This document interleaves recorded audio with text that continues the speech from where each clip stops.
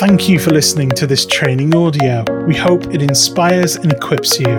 This recording is by the Archdeacon of Lancaster, David Picken, titled Taking Children's Ministry Seriously, from the Untapped Children's Ministry Conference on the 13th of February 2021.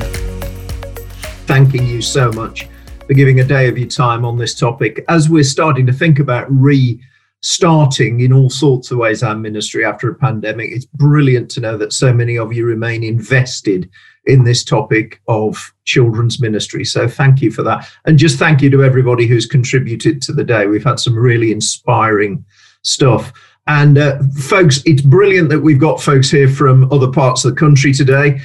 There's going to be a bit of Brand Blackburn in what I say, but that doesn't mean that this doesn't apply to you, because fundamentally what I'm going to say today really ought to, I hope, be on the hearts of all church leaders everywhere. So our techie guy who's doing a fantastic job today, Dave, is on the case here. So Dave, I mean, if you'd like to put up the first slide from my PowerPoint, I'd be grateful. Because fundamentally, I want to pose a question. And those of you, we've had a good shout out for Messy Church and other projects today. I'm also a bit of a godly play guy myself, so you'll see some I wonder questions in all this.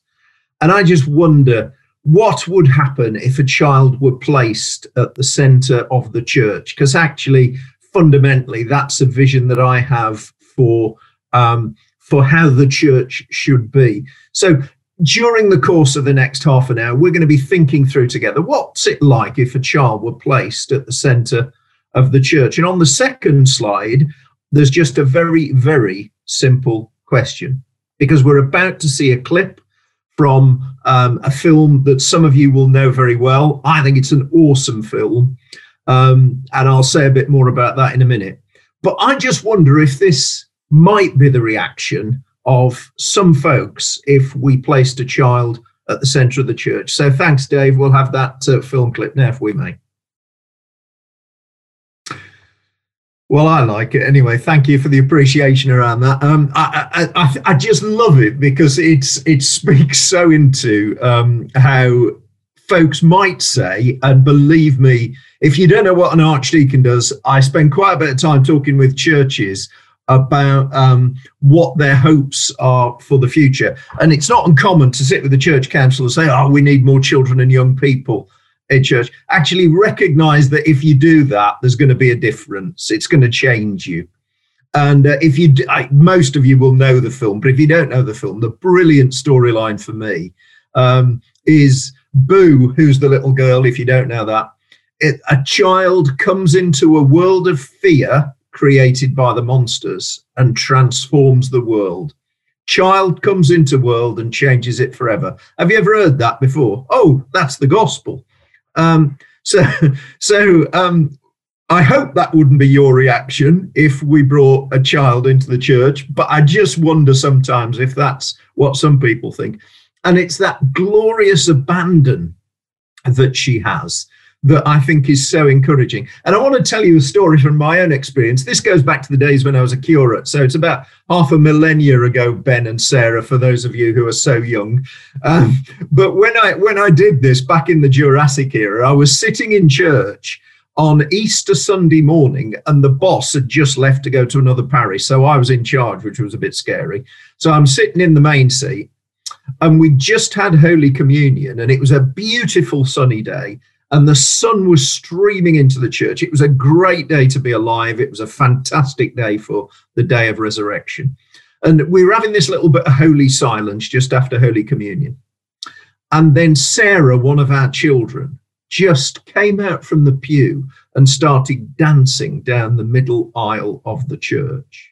She was in her own world. She was worshiping the Lord. She was full of joy. And she was completely oblivious to the rest of us. It was magnificent.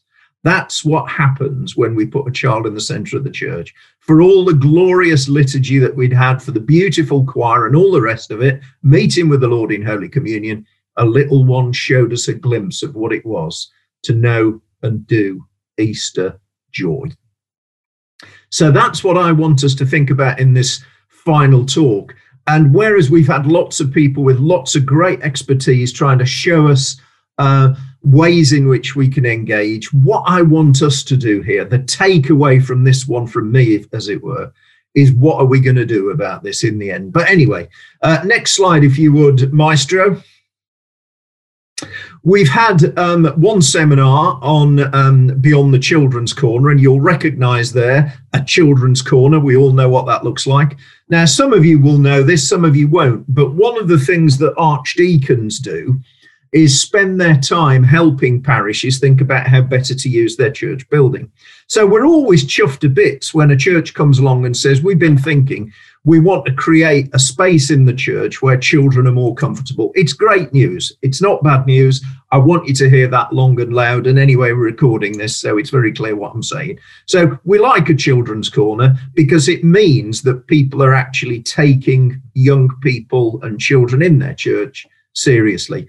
And I know my wife, Kathy, who used to be a children's worker, would say so often when she takes a children's group around church and they say, what was the best bit afterwards? They'll often pick this bit because they recognise that somebody has created a space for them. So I'm all for children's corners. It's a great thing to do.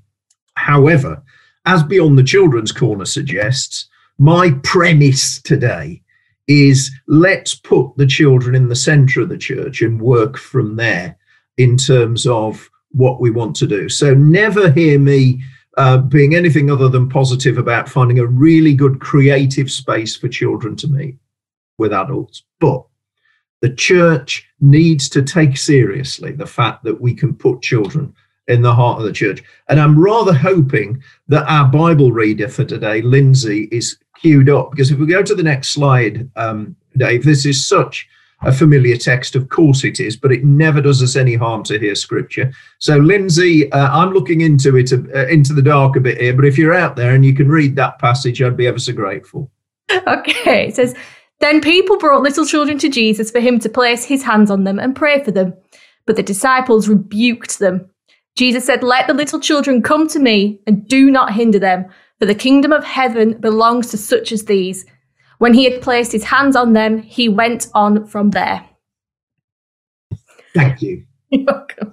Now, everybody knows that text. It could be described as the children's ministry text, couldn't it? We know that. We know Jesus did something extraordinarily special. Jesus took seriously those whom society basically had no regard for.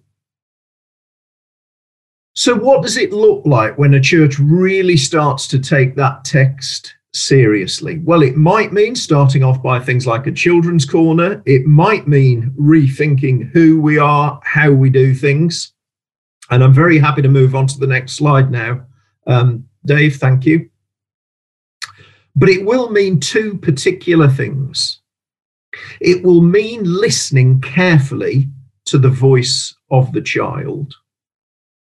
There's nothing worse for me than somebody assuming they know what I think.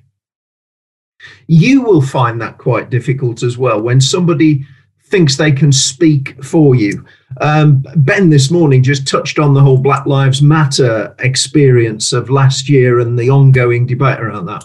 And, you know, folks say to me, you know, I'm really grateful for you as a supporter, for an ally in a number of places, but I don't need you to speak for me. I need to be able to speak. And that's such an important principle in so many facets of society, how important it is for children. Sometimes they're going to need us to advocate for them, but here and now, let's establish as a principle that as a takeaway from today, we go back and encourage and maybe challenge our church about how we listen to the voice of the child. And do you know what? For years and years, I've had conversations with clergy colleagues, lay colleagues as well, but clergy colleagues, about wouldn't it be great if we paused a bit and had a real chance to think differently about how we want to do church? Well, do you know what, folks? We haven't had a great time of it in the last year. It's been really hard. Many of us have been ill. Some of us have grieved. We've seen sickness in others. But the one thing it has done is it's given a chance to see things differently. And we have been doing things differently. And we've learned loads of things, as we were hearing earlier today. We're at a great moment now, as Philip said right at the start of the day, to be re-envisaging how we're going to do things into the future. So in that word of the day, imagination, what in our imagination are we going to do now to see things differently, to just introduce some of these principles that we've talked about that will bring a fresh perspective, a fresh possibility for that. And so I want to just offer that as an opportunity here today. And I tell you what, Dave, let's go back to the whole screen again for a moment if we can. So you can lose my PowerPoint just for now. Because I really, really want to encourage you today. You folks have got this heart for working with children and young people. You've got this desire to do things in a way that honours them, that serves them in church and, of course, out. And so what I want to do in this session is no more and no less than ask you that question. If we do place a child at the centre of the church, what difference will that make? And as we go away from here, we've got folks here, we've got incumbents with us today, we've got folks who are in leadership positions, we've got folks who just have a heart for this stuff. Everybody here today can make a difference about this. Now, at this point, I'm wondering if we should go into breakout groups for 5 minutes. I wondered if we'd have time, and I think we have. At this point, in an ideal, what we'd do is we'd go into breakout groups with our church group, but that's really almost impossible to arrange in Zoom.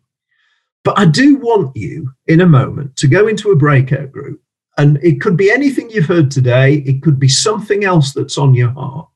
We have got a chance over the rest of this year and beyond to change things in our church, a chance like we've not had before. Because we will never go back just to the way we did it before. That is not going to happen. Even if we wished it to, it is not going to happen.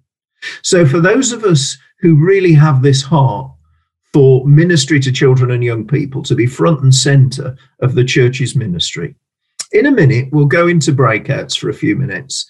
And just in the breakouts, you're not going to come back and report in. There wouldn't be time, and that's not the important thing. What I want you to do in that breakout session is have a conversation with your colleagues and share what's on your heart. What might you take away that in your setting, in your context, in your church, what might you take away that would help you better place the child at the centre of the church? And, you know, if that's going to make for some slightly difficult conversations at the PCC and you want an archdeacon to come along and give you a hand with that conversation, I'm your man. So, Sarah, I don't know, or is it Stephen, whoever, if we can pop folks into breakouts for 5 minutes, I'd be dead grateful. I think the question's obvious. I think we're all back, is that right? Feels okay? Yep, I'll carry on. Folks, I hope that was a helpful few minutes for you just to think that through. And you might just want to give a thought to who you're going to go and talk about that with at church next before you go on to another phase, to talk it through, to pray it through, any thoughts that you've had. And I want to deliberately give you something at the end that's got a bit of the R factor. And I don't mean that nasty one that keeps going up and down. I mean the R factor. This is about 5 minutes worth from, actually it was, I confess, but after I left, it was a project my old church did before I left parish ministry, a few years after I left. But I know most of the children in it. The production quality is not professional by any manner of means, which is why it's subtitled. But if you ever wanted to know why you might want to put a child at the centre of the church and to listen to their voice and what they might have to teach us about God, well, let's just have a listen. God talks to us, so why shouldn't we talk to him? I'm going to leave it at that. Folks, I really look forward to hearing what fruit is born from today. And seriously, there's plenty of great folks around to help you. But I am entirely serious about the earlier comment. If you need a conversation at your PCC and it helps somebody to facilitate that, I and others will be more than happy to do that. Sarah, thank you very much indeed. We hope that you've enjoyed this talk. For more resources and training, please visit our resource area on bdeducation.org.uk.